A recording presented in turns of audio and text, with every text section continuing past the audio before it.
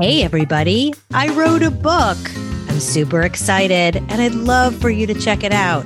No Longer Denying Sexual Abuse, Making the Choices That Can Change Your Life is now available on Amazon, Barnes & Noble, and Goodreads, anywhere that you read a book. So please check it out. And I've also launched my 21-week series, No Longer Abused, which is free.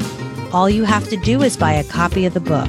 For more information, go to nolongerdenying.sexualabuse.com and sign up for one or all of the 21-week series. And now, on to our guest. I'm a writer.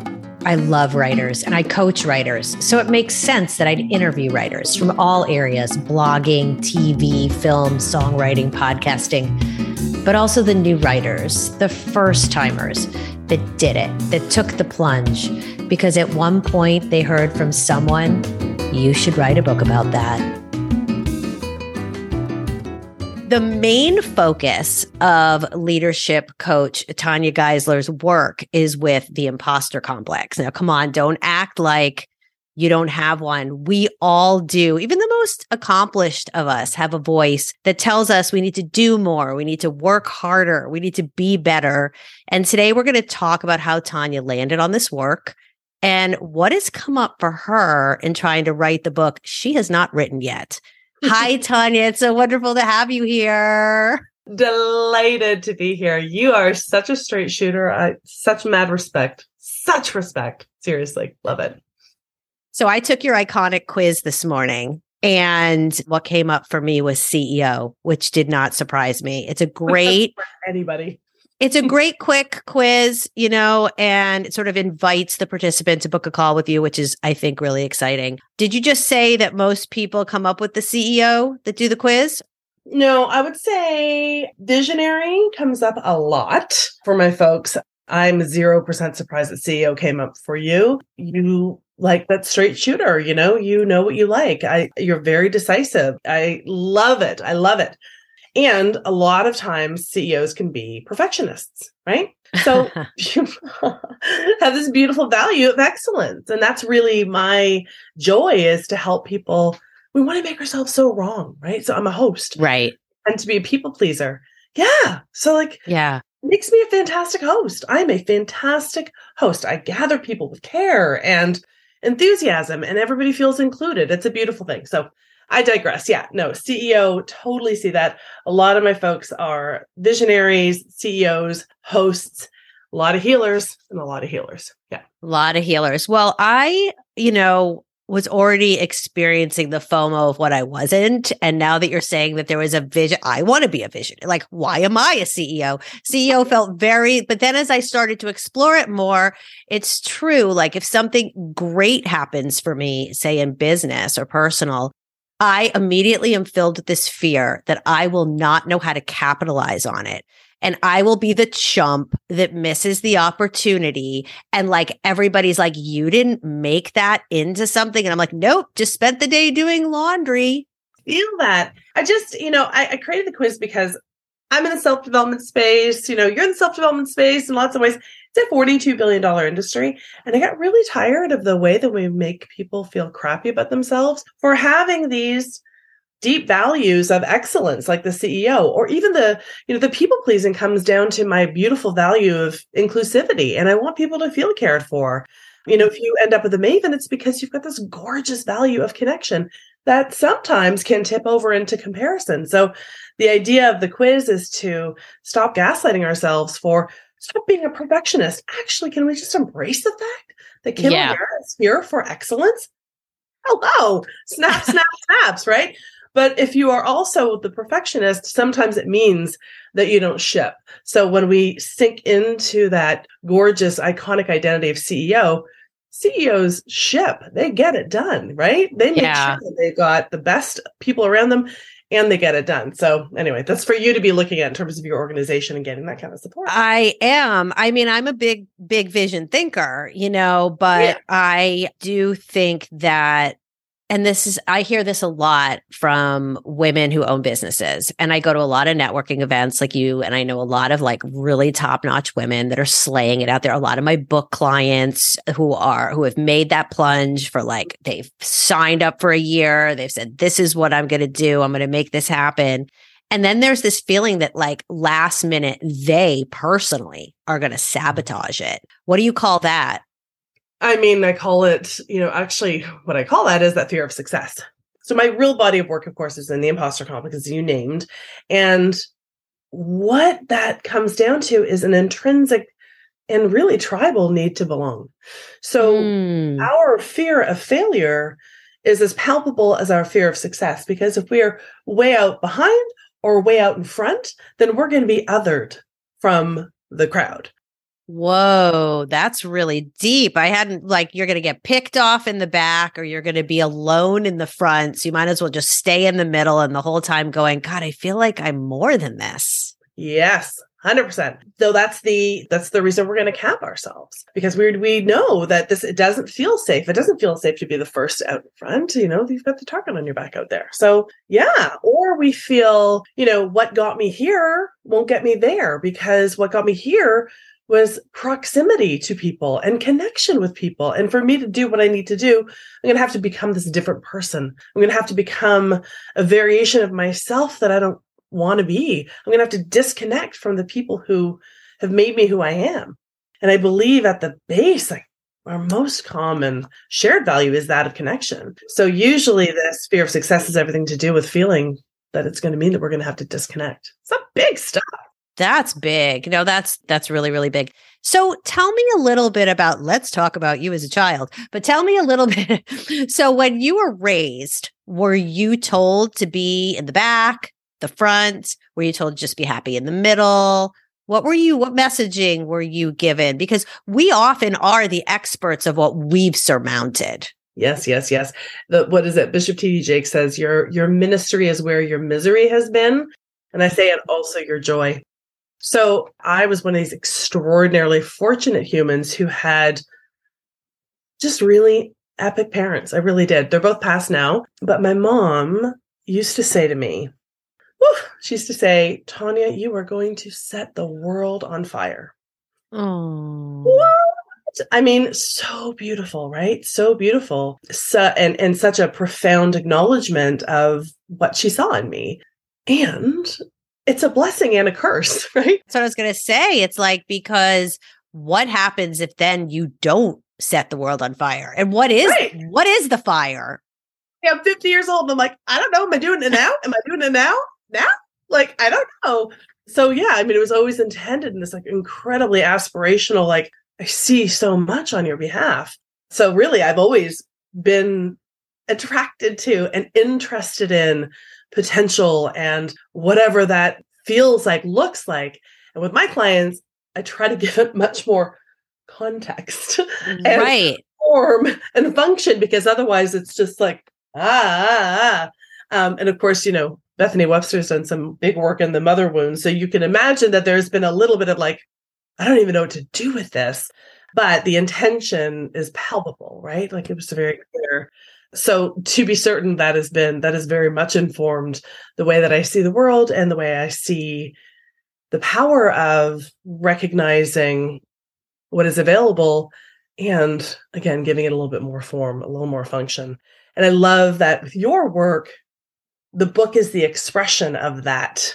Mm-hmm. One of the expressions of that bigness, right? This beautiful way to contain thought scholarship, thought leadership in this really powerful, visible, gorgeous way. So that's what I'm very drawn to. Yeah, I agree with that. I mean, writing is really what's coming out of us that is there to be expressed from our hearts that we tend to discount because we think, I didn't sign up to write about that. I am this. You have to understand, I am this, and I'm going to write about that. And then I'm like, okay, that book's going to be a decent book. But what happens if you set the world on fire with that book? And that's always the one that people just go, ooh, I don't know. That sounds kind of risky. And even then, how does one push forward in the idea of success like someone comes to you, they're in that sort of chasm of belief. Is it possible for them to just still believe in success, even in that turmoil? Yeah, I mean, yes, I believe so. And because it's so amorphous, my friend Stacy breaks it down. She said, she was talking about the work that I do. And she said, one of the most powerful ways that Tanya, that I personally coach, is by being able to name the possibility, like craft and help to curate what is possible with some form, with some function, then actually looping it into the capabilities that are here, right? So it's not just about the magical thinking. It's not all about the magical thinking. It's that here's the proof of all that you need to be able to step fully into that, and then the accountability. So there's the possibility, the capability, and the accountability. And I think that is a really powerful triumvirate that you need. And it's not for everyone, right? I mean, right. It's the reason that not everybody is going to write a book. Not everybody has a book. I believe everybody has a book within them, but not everybody's going to step up and meet that. Yes, exactly. So let's talk about, what did you do professionally before you started coaching? Because you haven't been a coach since you were like 20 or anything, right? Well, somebody reached out to me fairly recently that I knew, like in grade 3, and she was like, the least surprising thing in my life is that you are a coach, because you were coaching me back in grade 3. So apparently I've always been coaching. That's fantastic. Right? 17 years I've been doing this work, actually. Wow. And I was in advertising before that. And, I was good at it. I was really good at it. There's a great story about just that moment where I recognized that this isn't it. This isn't it. This isn't like feed my soul. It was, great clients, great people, great team. But I had the sense that there's no way. It wasn't even my mom, like, are you setting the world on fire now? Because I knew that I was doing the best that I possibly could, but I definitely got that. I don't think that I was here to create a better mousetrap. Like, I just didn't feel like that's what I was here for. Right. That's great. I mean, advertising, I mean, it's not a huge parlay in terms of like, helping people package themselves and understand who they are as a self product. I mean, I came from the movies, so it's not that far a parlay for me to be like, and now you're going to entertain and inspire people in a book.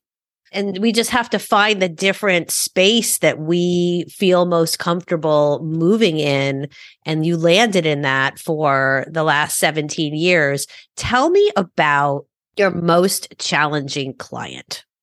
Like specifically, you don't have to use their exact name, but tell me about someone I'm curious about someone that you just couldn't move the needle. And this is no reflection on your coaching. Yeah, at all. No, it's just I felt the big flush, because it's this, well, like if I actually feel viscerally that kind of heartbreak of when they really, really, really want to walk over that bridge and just can't. And it's very rare. It's very rare that they just walk that bridge over the fear, and it's a heartbreak, and you can only want it so much on somebody else's behalf, like, yes. I actually feel really emotional about that, because I've had those moments where it's like, I as a coach, you have to self-manage, and you simply can't want it more than them. Sometimes you do, right? You just can't. I know. And those are the heartbreak moments where it's just like, oh man, like and so I tend as a coach, I don't work with a ton of people. So I have I have a program, but if people really find that they're stuck, or they're qualifying events that show up in their lives, like, of course there's lots more space, but sometimes you just, people will just hit that wall, and we'll just have to pause the work. And I always think of it as they'll come back.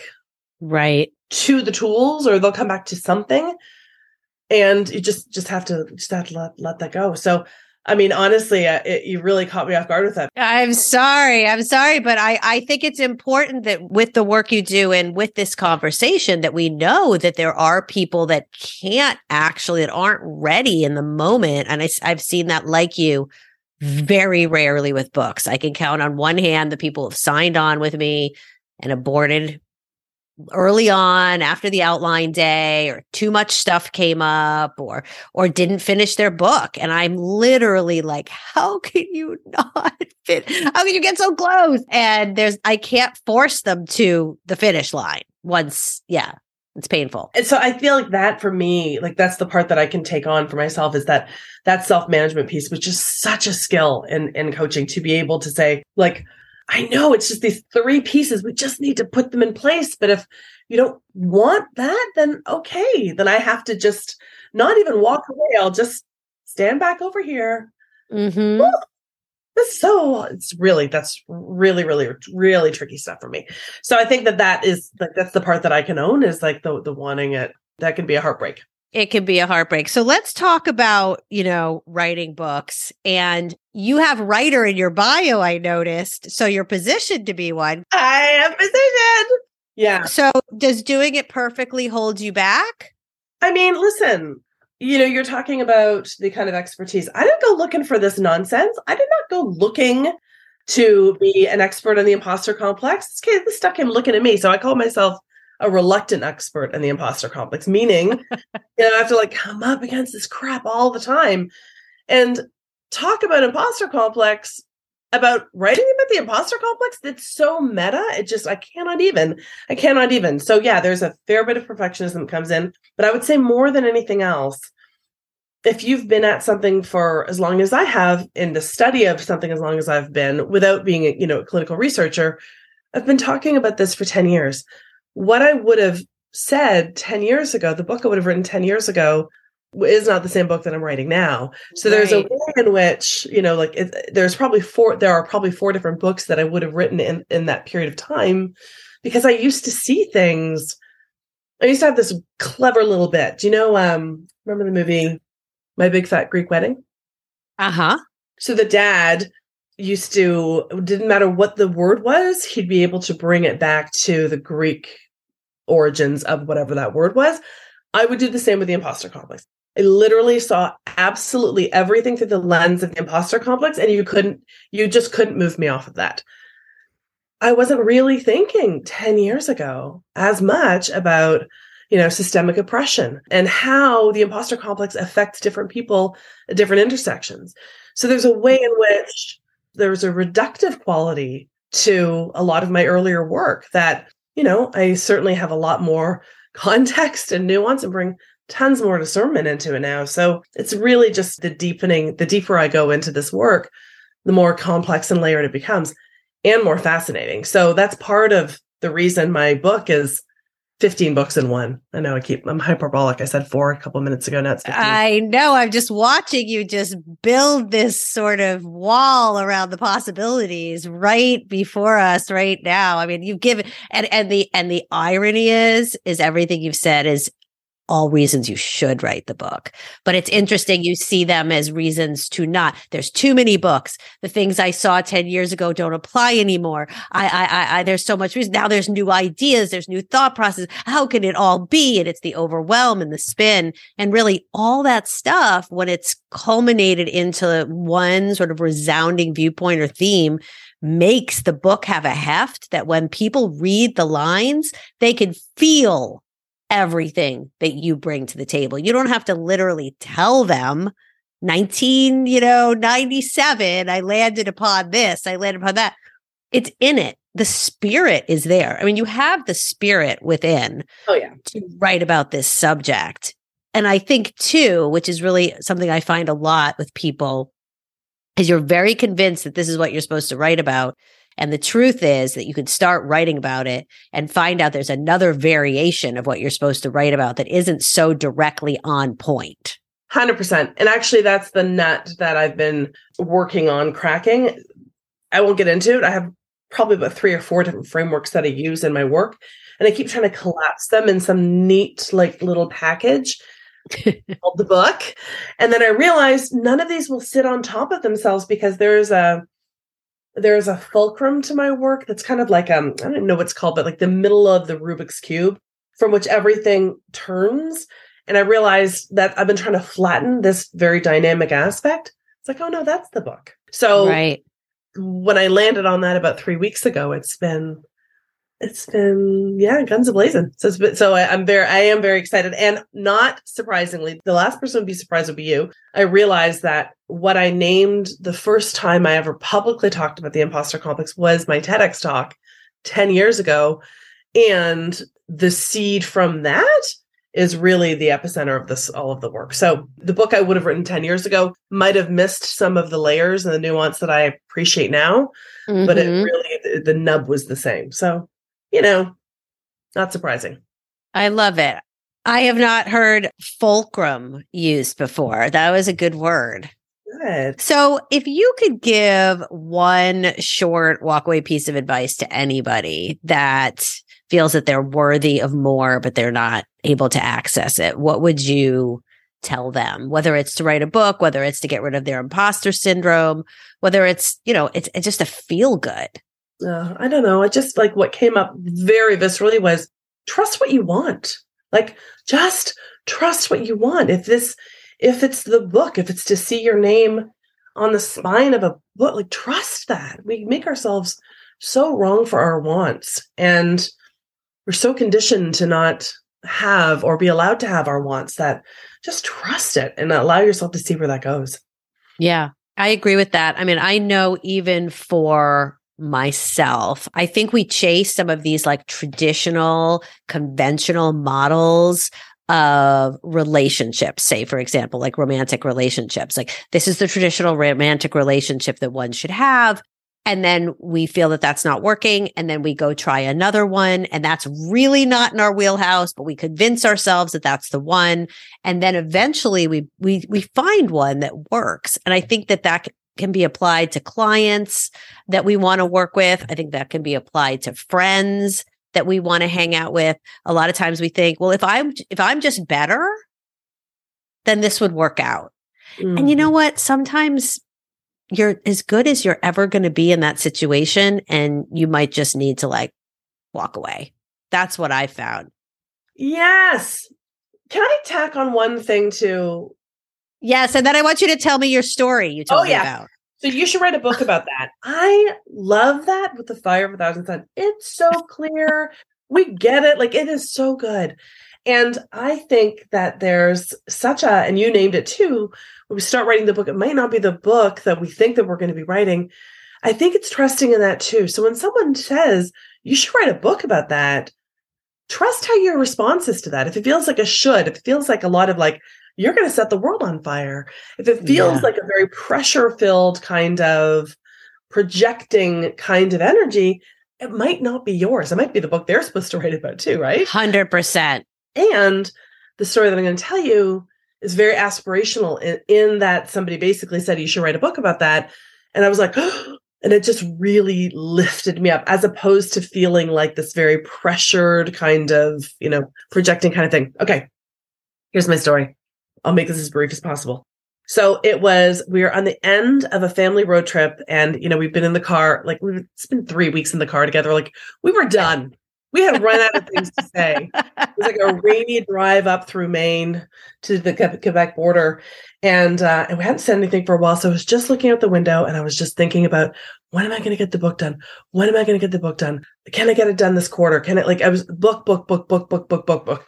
And we get to this tiny little customs outpost between Quebec and Maine.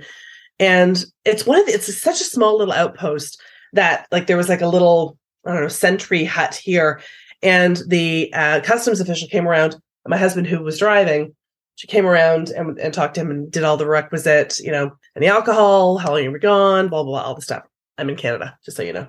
So she was asking him all the questions. I wasn't really paying attention, still looking out the window, thinking about my book. And then she said, excuse me, ma'am. Snaps at me. I'm like, oh, I'm sorry, what? She looked at me like this, Kim. She looked at me like this, right in my eyes. Biggest eyes I've ever seen. When are you going to write the book? No, you're kidding. No. I believe it. I believe it. Oh my God. 100%. I said, I'm sorry, what? And she said, the book. When are you going to write the book? We're waiting for it. No. She waves Greg through. I still have chills when I tell that. That was one of your book fairies. That was one of your, oh my God, that was someone that came through like from the alternate universe that had already read your book and you had changed your life and she was something else some other time. That's a gorgeous story. And you're such a beautiful storyteller. I mean, the descriptives that you use, the fire of 1,000 suns is going to be something I'm going to say now for the rest of my life. But I just wanted to say that I have had clients sign on with me because they had book, and they parked their car at a restaurant and the valet, I kid you not, said, when are you going to write that book? And they were like, I've never even been here. The guy was like, he barely spoke English. Like, it was such a trip. And they're like, I knew. I was like, I surrender. And they like called up. They're like, I just hired a book coach based on like a valet. And I'm like, yeah, but it's not the valet. It's the 7 million thoughts.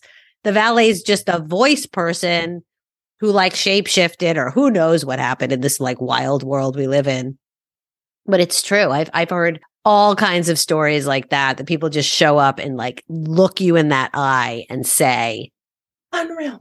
And of course, the dedication page is the only thing in the book that's actually complete, right? That's the one thing. And because the people who are listening right now are all looking for reasons to write or not write the book, can we also acknowledge that if they're listening to this and like, I haven't had anybody tell me that they were waiting for my book. I haven't had a valet or customs official. If it is your book to write, you have had tens of thousands other little winks that maybe you have not been paying attention to. I love that. That's so true. That is so true. Or just go park your car and go cross a border and see like what might happen. I mean, cross the border. Hey, I will always celebrate somebody going Vermont, Quebec. It is a beautiful drive. Beautiful drive. Loving it. I've been wanting to go to Quebec for my whole life, so I might be having lunch with you at some time soon. Well, this has been an amazing conversation. I've loved it. It's rich and full of so many nuggets and fulcrums and fires and all sorts of things. And so thank you so much for coming on. Totally my joy. Thank you so much for the honor. I know how much your work is powerful. We share clients. Like, I know your work. And I love how much you love on behalf of your listeners too. So thank you. Thank you. Honored to be here. Thank you.